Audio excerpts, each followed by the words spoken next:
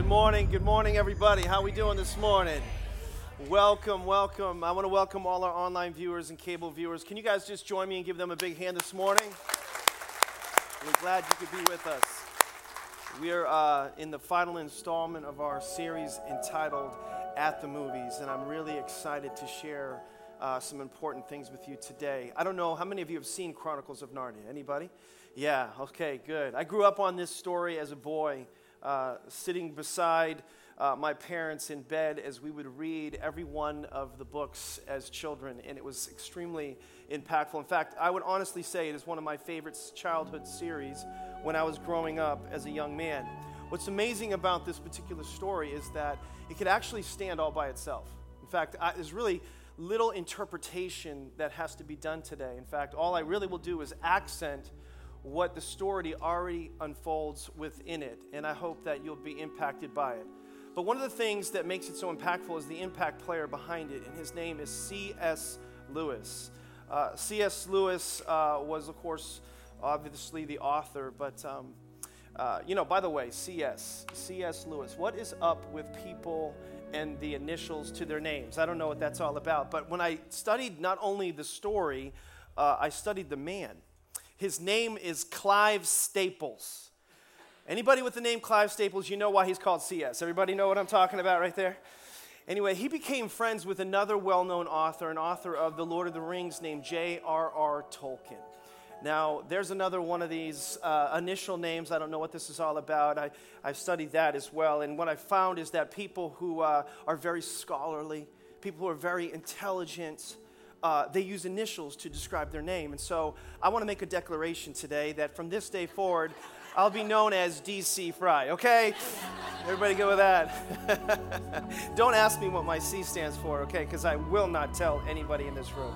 All right, be quiet. Everybody be quiet. There's somebody out there. You guys are dying to know. All right, it's charismatic. No, I'm just kidding.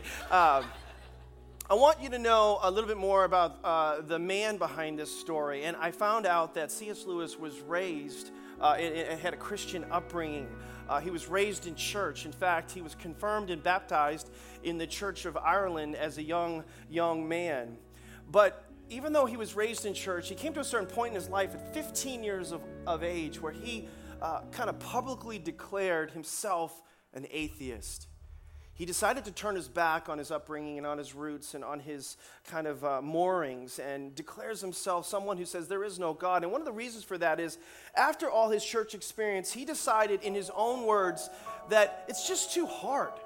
This whole thing about being a person of faith, it's just too hard. It's way too difficult. And if it is too difficult, he concluded there really can't be a God. There's no way that God would make it so difficult to connect with him. He found no life, he found no joy, he found no purpose in church, and it just caused him to turn away from God. Does anybody see this sounding familiar?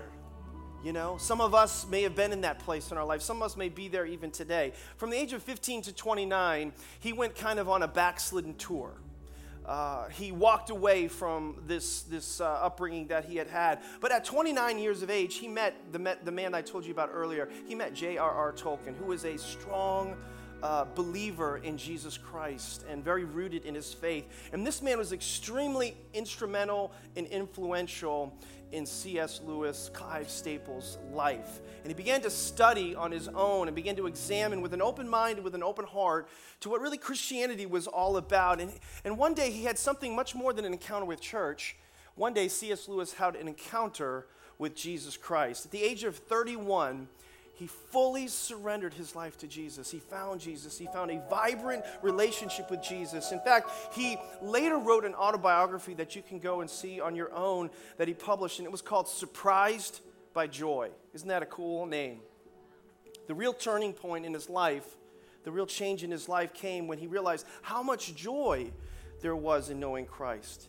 But most people have a wrong view of God. Most people are not experiencing the joy that there really is in Christ. And some of that's because of what's going on in our minds, something that's actually entered our minds, sometimes through relationship. In fact, in Ephesians chapter 4, I think this is in your worship guide, it says, "Many are far away from the life of God because they've shut their minds against him, so they cannot understand his ways." Have you shut your mind away or shut your mind off to God? Or have you opened it up? C.S. Lewis, he decided to open himself up to God and open his heart to God, and he was surprised by joy. Now, if you're here today, or you're listening online today, maybe for the first time, and you're not interested in God, maybe you're disillusioned about God, discouraged about God, it could be, like it was in the case of C.S. Lewis, that you have received bad intel. You've received bad information. That's what happened to our author of this particular story in a real life situation. And a lot of people are in that place, and a lot of people are in that boat. And as a result of the bad, a lot of people, they've gotten hurt by God, hurt by other people representing God, maybe hurt and disappointed by church and having bad church experience like he did. And I want to encourage you as you watch this movie, as it illustrates so perfectly, I want you to open up, because you might find that this is something you really could enjoy. If you open your heart, if you open your mind, if you don't close it like the Bible says, maybe your current view of God could change, because the bad view can be replaced by a God view. So here's what I want you to do. I want you to listen to the truths that come through this particular movie, and I want you to see there's a really simple and powerful truth within Christianity told within the story. And ultimately, it starts in the Bible. God really created man, and you can see this in the Genesis account, for two reasons, and this is in your notes. The first reason is God wanted a family. God always wanted a family. He didn't need servants. He has angels for that. God wanted something better than that. He wanted real, authentic, intimate relationship. And so he created human beings with the ability to choose or reject him. I'm sorry, but the most powerful muscle in your life is choice. And he's given you and I choice. And he wanted us to want him. He wanted us to choose him. The second thing that he did in the beginning was he created us to come to earth and to actually have dominion over the earth. In the first chapter of the book of Genesis, it talks about this. He wanted us to have dominion over the fish of the sea. And the Bible says the fowl of the air. And he created us to be in dominion over good. You know, bring good over evil. And be kings and priests, actually, the Bible tells us in the New Testament, over the enemy, over this land, over the darkness within it. And in order for that to happen, we needed to have that relationship with him. But here's the problem. Men went their own way. Maybe you went your own way. You took yourself out of God's story, or you took yourself out of God's plan. In the book of Judges, it says there was a time when men did what seemeth to be right in their own eyes. They went their own way. Narnia illustrates in a perfect way what was supposed to be God's love story. And what happened was, man was, in a particular person, you're going to see in this next clip, Edmund was seduced away from God's story. Edmund was one of the sons of Adam, and he was seduced away by the wicked witch, who we could really parallel with the devil himself, and he turns away from God's story. Check out this clip.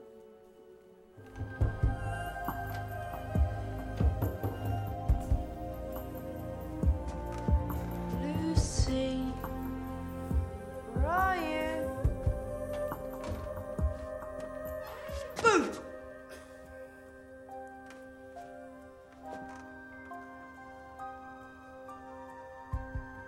Lucy,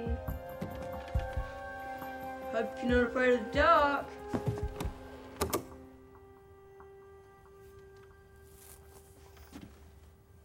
Lucy?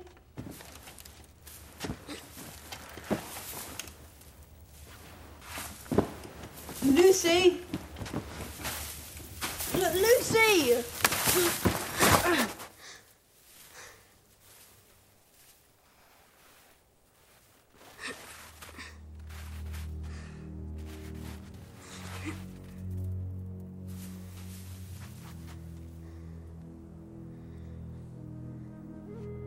Lucy, where are you? Lucy, I think I believe you now.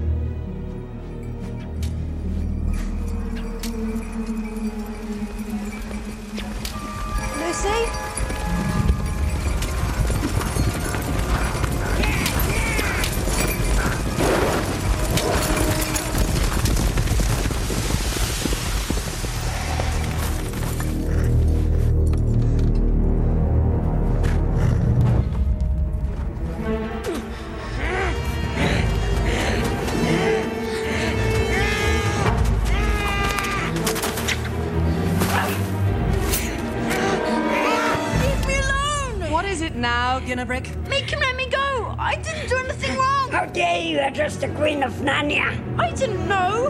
You will know better hereafter. Wait.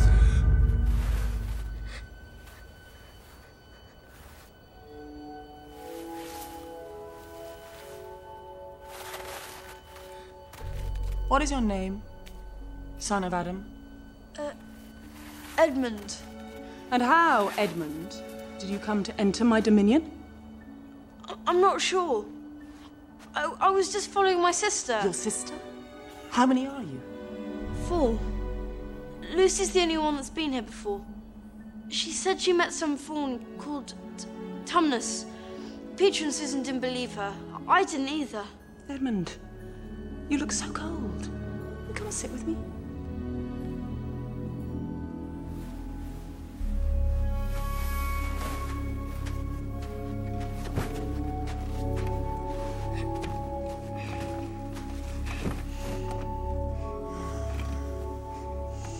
Now, how about something hot to drink? Yes, please. Your Majesty.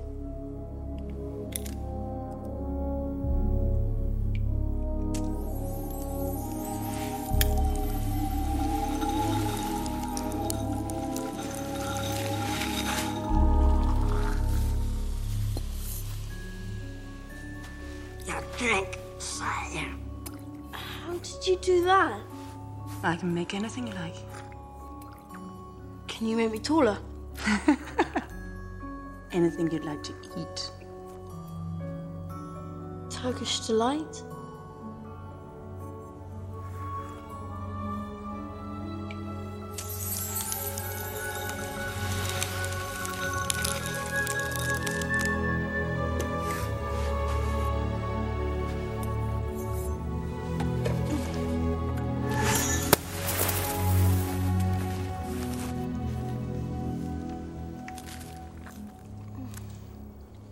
Edmund, I would very much like to meet the rest of your family. Why? They're nothing special. Oh, I'm sure they're not nearly as delightful as you are. But you see, Edmund, I have no children of my own. And you are exactly the sort of boy who I could see one day becoming Prince of Narnia. Maybe even king. Really?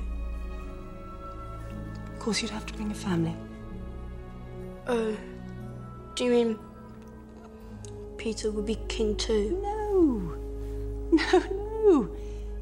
But a king needs servants. I guess I could bring.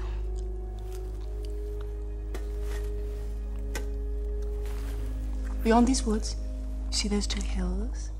My house is right between them. You'd love it there, Edmund. It has whole rooms simply stuffed with Turkish delight. Couldn't I have some more now? No!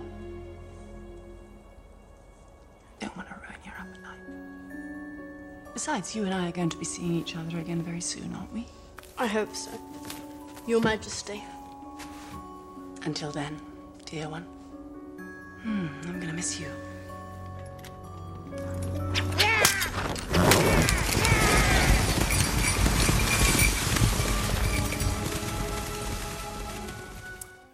I want you to see something in this story that is also true in our story. That the enemy, a white witch in this case, always will try to tempt us away from God's plan for our life through something that is simply not true. The enemy always uses lies. For example, there were no rooms filled with Turkish delight. I can promise you that. And it's just not true. It's a lie. And everything the enemy tells us isn't always true either. In fact, the Bible tells us in 2 Corinthians chapter 11, verse 14, it says, Satan himself masquerades as an angel of light. He'll always tell you some Turkish delight is going to be so great, and he said, doesn't it taste so good? And initially maybe it does, but ultimately it doesn't taste so good at all. In fact, we've often found ourselves very similar to Edmund, falling for a lie at one point or another in our life. Maybe we're in some sort of lie right now. Some of you might be deceived or in some form of deception right now in our lives. I did that for a time in my life and probably phases in my life as well. I remember being convinced, not necessarily by Turkish delight, literally, Entenmann's Danish probably, but I was, the Turkish delight of the world, as it were, the temptations of this world. I was convinced at one time that was a better way for me. I thought I could handle, in essence, life on my own. I didn't let Jesus take the wheel of my life. I can remember phrases, going through my mind. You do you, Derek. You do you. Go your own way. Do your own thing. You're going to be happiest that way. And it didn't take long to realize that when I began to go my own way, my life began to unravel really fast. Really fast. And it might look good living a certain way on the outside, but the truth is, it's really a lie. We're going to show you a clip in just a second, but Jesus described the devil one time this way. It's a bonus scripture, but John 8:44, it says, there's no truth in him when he lies. John 8:44.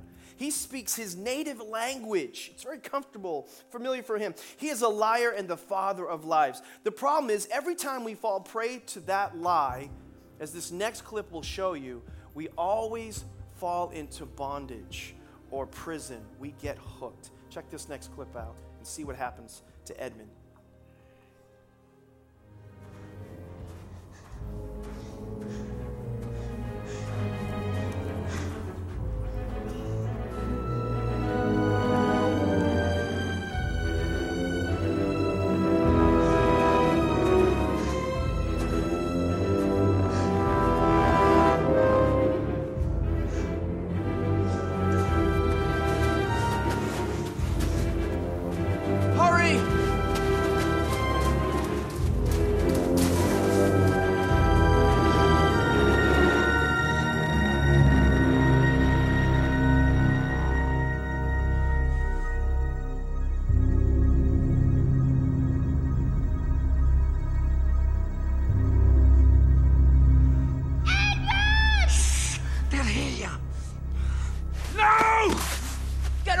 Playing into her hands. We can't just let him go. He's our brother. He's the bait. The witch wants all four of you. Why? To stop the prophecy from coming true. To kill you.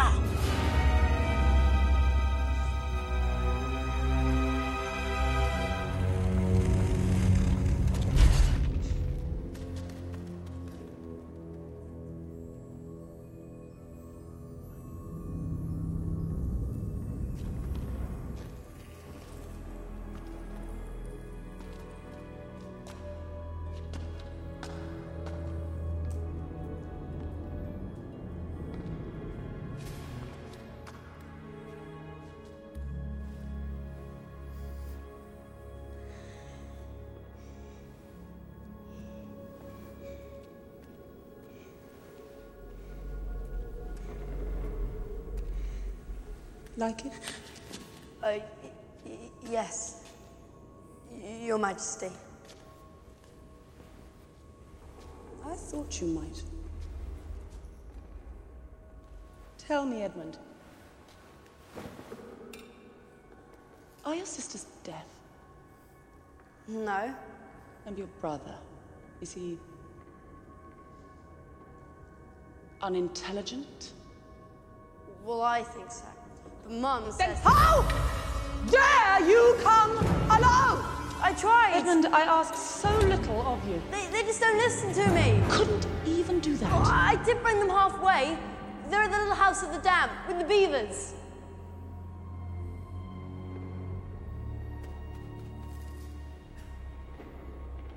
Well, I suppose you're not a total loss then, are you? Well, I was wondering, could I maybe have a small Tagish delight now?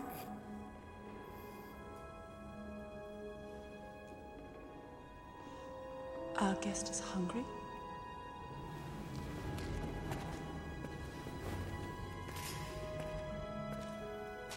This way.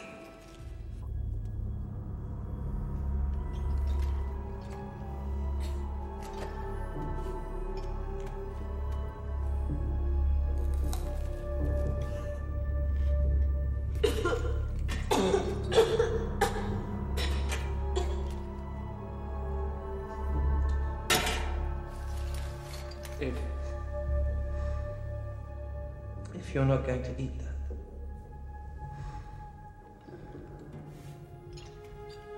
that, I get up, but with my legs.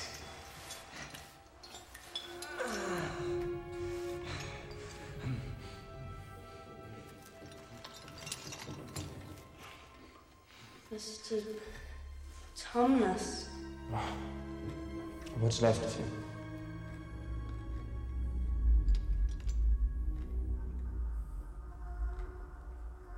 You're Lucy Pevensy's brother. I'm Edmund. Yes. You have the same nose.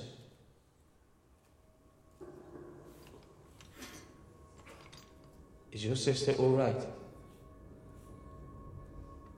Is she safe? I don't know.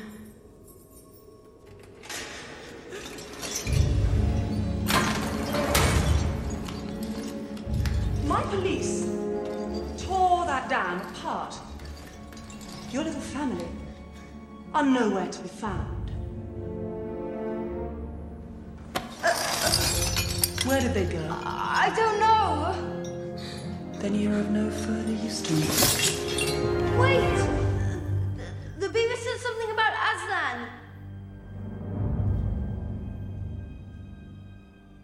Aslan? Where?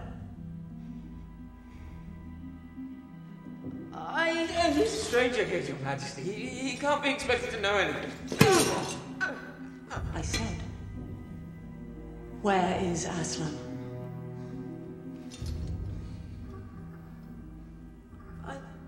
I don't know. I left before they said anything. I wanted to see you. Guard! Your Majesty. Release the fawn.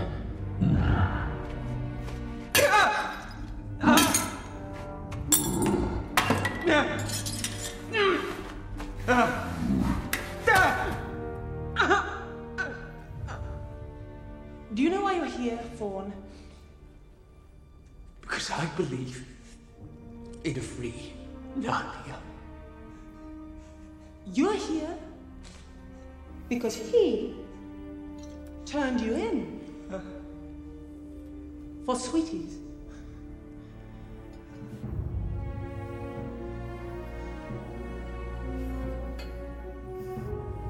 Take him upstairs.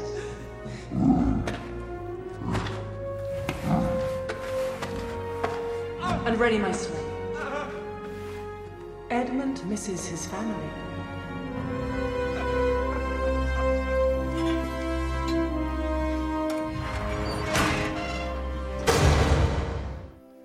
What a perfect picture of what happens when tempted by sweeties, we fall into prison. We fall into bondage. Ultimately, in chains. Edmund was in chains. Not only that, but his temptation didn't just affect him. It affected others as well. We may not end up in chains right away or in prison right away, but eventually that's what happens as a result of walking down this path of darkness. The Bible says in John chapter 10, verse 10, you've heard this before, the thief or the enemy, his purpose is to steal and kill and destroy. The Bible says, speaking of Jesus, my purpose is to give them a rich and satisfying life. I heard an old preacher who had an adage. He said, sin will keep you longer than we want it to stay, cost us more than we wanted to pay, and take us somewhere we never wanted to be in the first place. That's the path of sin. But sometimes because of our choices, we find ourselves away from God's story. But what is so critical to this story, and I want you to get this, and I think this is in your notes, but here's what we see when we go our own way. We become the property of the devil.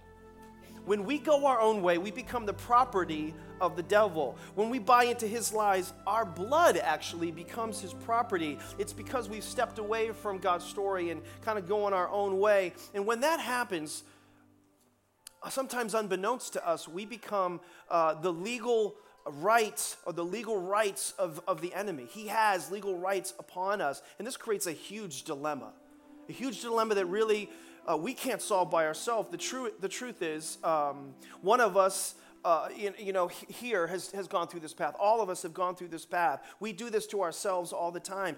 You can't, when you see this problem, just be sorry for it. You can't just pay a few extra dollars. You can't just go to church now and maintain perfect attendance going forward. No, you can't even keep the 10 Commandments perfectly. The New Testament tells us that. You really can't fix this problem. When you go down this path of sin, your blood is the only thing that can satisfy or pay for or make recompense for that sin. When I become the property of the enemy, our blood again becomes his property. And so the only thing that can fix that is blood.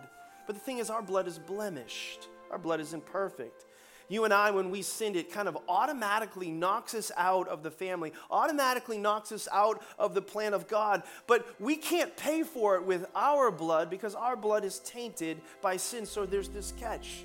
There's this problem, there's this situation. Romans 6:23 says, for the wages, or you could say the payment or the price tag of sin is death, but the free gift, everybody say free gift, of God is eternal life through Jesus Christ our Lord. What does this mean? It means Jesus in heaven saw, God the Father saw this dilemma, and he didn't just come down here to bring great teachings or build a powerful church organization or solicit followers or things like that. No, he came down actually to reclaim his property, to reclaim his possession, his most prized possession. And so he came down to pay our bill.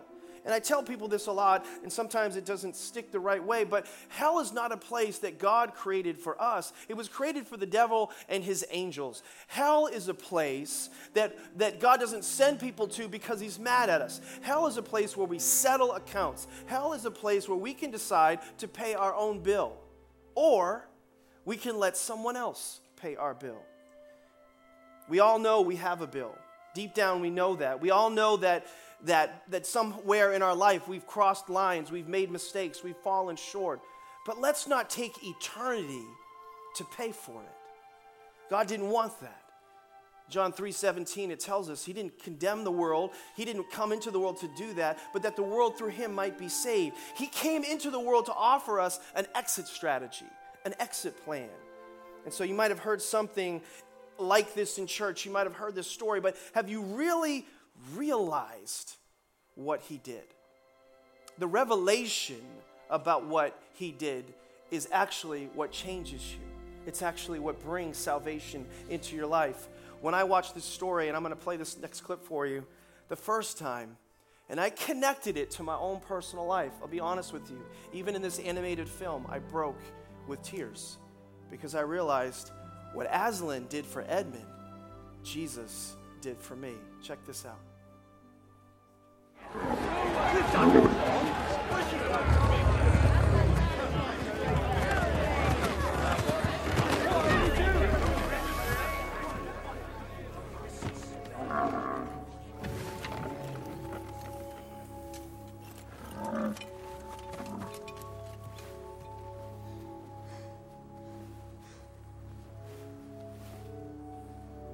You have a traitor in your midst, Aslan? His offense was not against you. Have you forgotten the laws upon which Narnia was built? Do not cite the deep magic to me, witch. I was there when it was written. Then you'll remember well that every traitor belongs to me. His blood is my property. Aslan knows that unless I have blood as the law demands, all of Narnia will be overturned and perish in fire and water. That boy will die on the stone table. As is tradition. You dare not refuse me. Enough. I shall talk with you alone.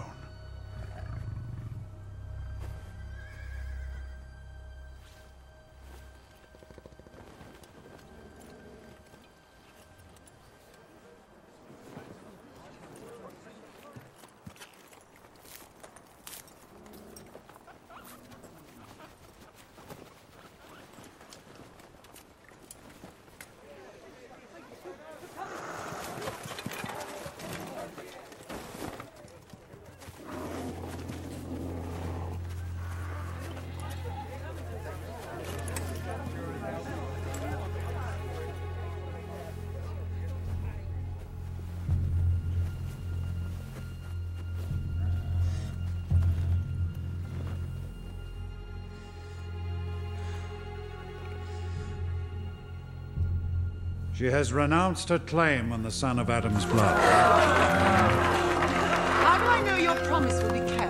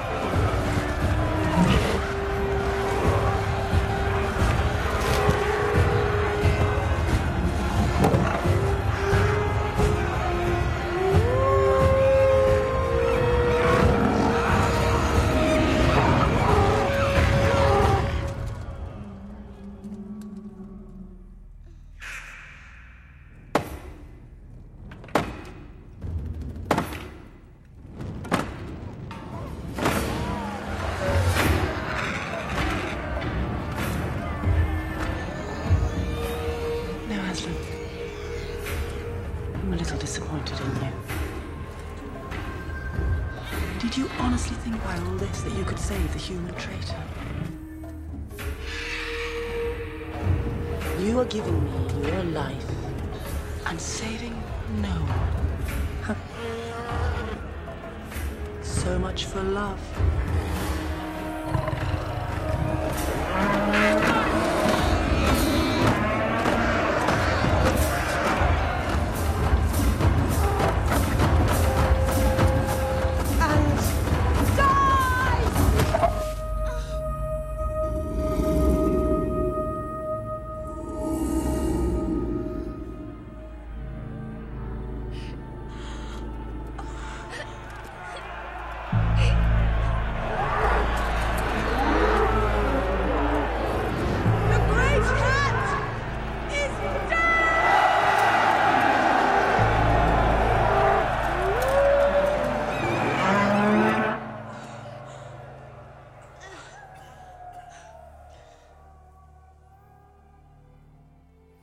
So it was on Calvary over 2,000 years ago when all of hell viewed the defeat and the murder of our Savior. My first thought when I watched this was, how could Aslan have done that? Because I really didn't like the Edmund character very much. And that's actually the point that C.S. Lewis was trying to make. That's the beauty of this story, is that Aslan was there to save Edmund, and God came into this world in the form of his son to save us. We all have an Edmund in us. None of us deserve to be saved. Edmund didn't deserve to be saved, and yet he was by Aslan. Only a perfect sacrifice can be a substitute for the sinful condition of another. In 1 John chapter 2, verses 1 and 2, the Bible says, My dear children, my little children, these things I write unto you that ye sin not. But if ye sin, you have an advocate with the Father, Jesus Christ the righteous. And the Bible says he is the propitiation. That word means substitute. He stood in your place when justice demanded payment and blood. he stood in your place. I want you to close your eyes as I read something to you from the book of Isaiah.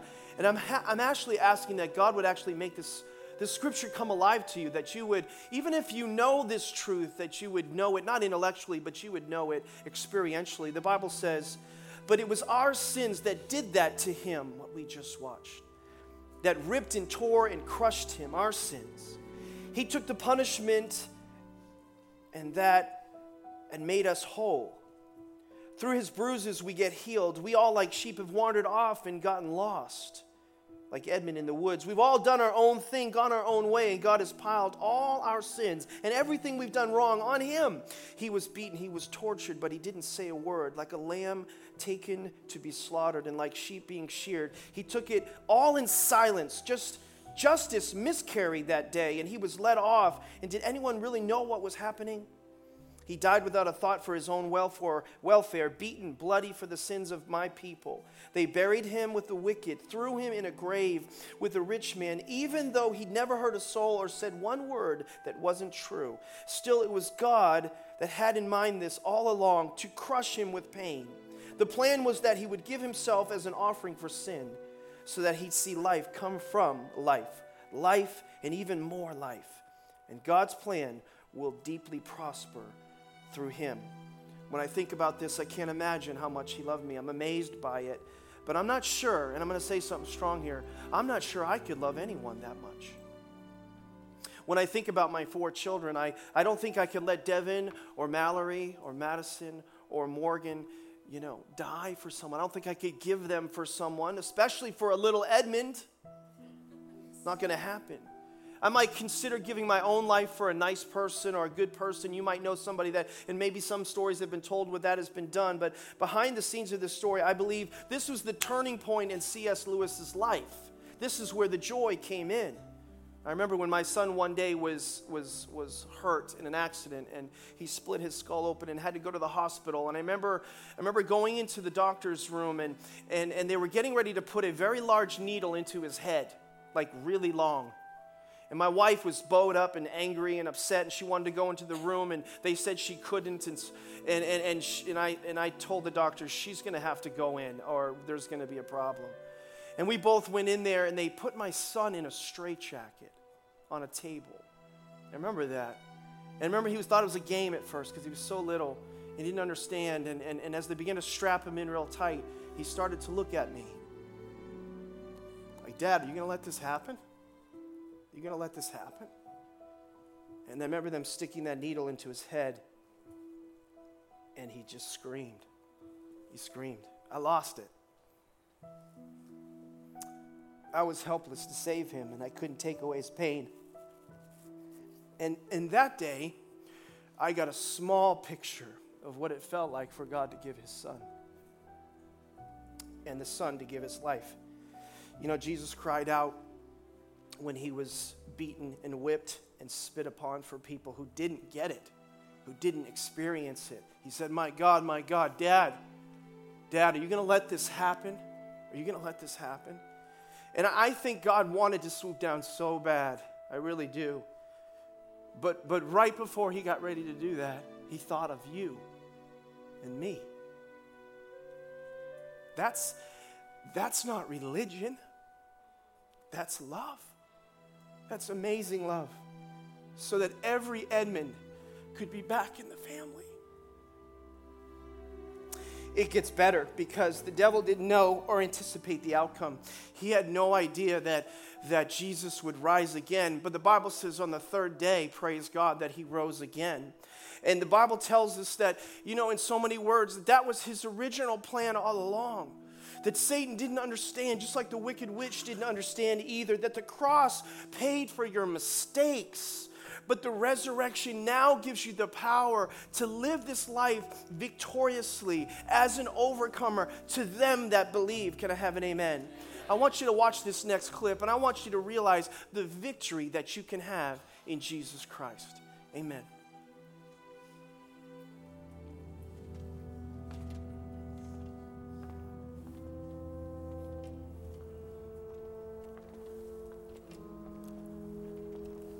Aslan, what have they done?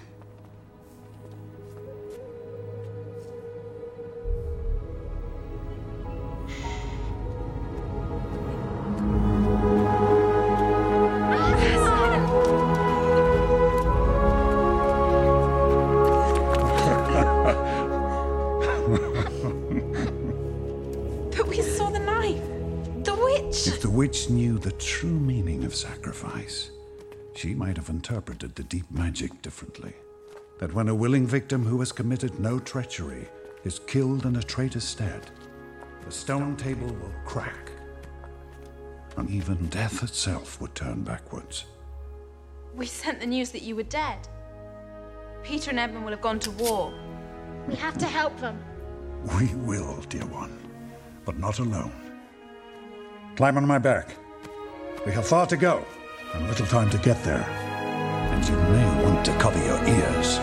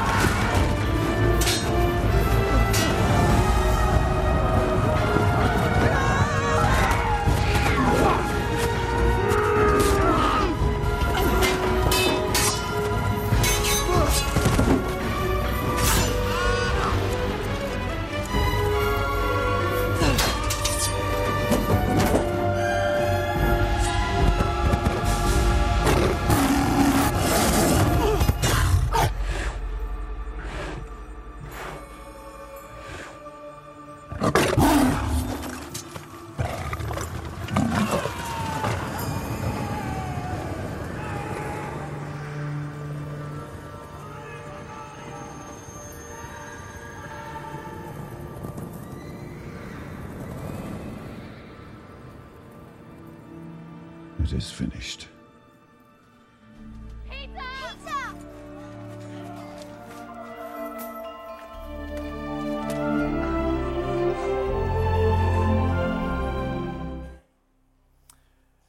Well, right now it's decision time. I would ask that you just close your eyes and bow your heads. You might be here today and you might be asking a question after what you've heard, what you've seen, and maybe what you've experienced for the first time, I hope. What do I need to do to receive this? What do I need to do to receive this, what Jesus did for me? The Bible says in John chapter 1, verse 12, it says, to those who've received him, to those who would believe on his name, in other words, be invited back into his family, he would give the right to be called a child of God. That's God's desire for those that are far from God today, those that are distant from God.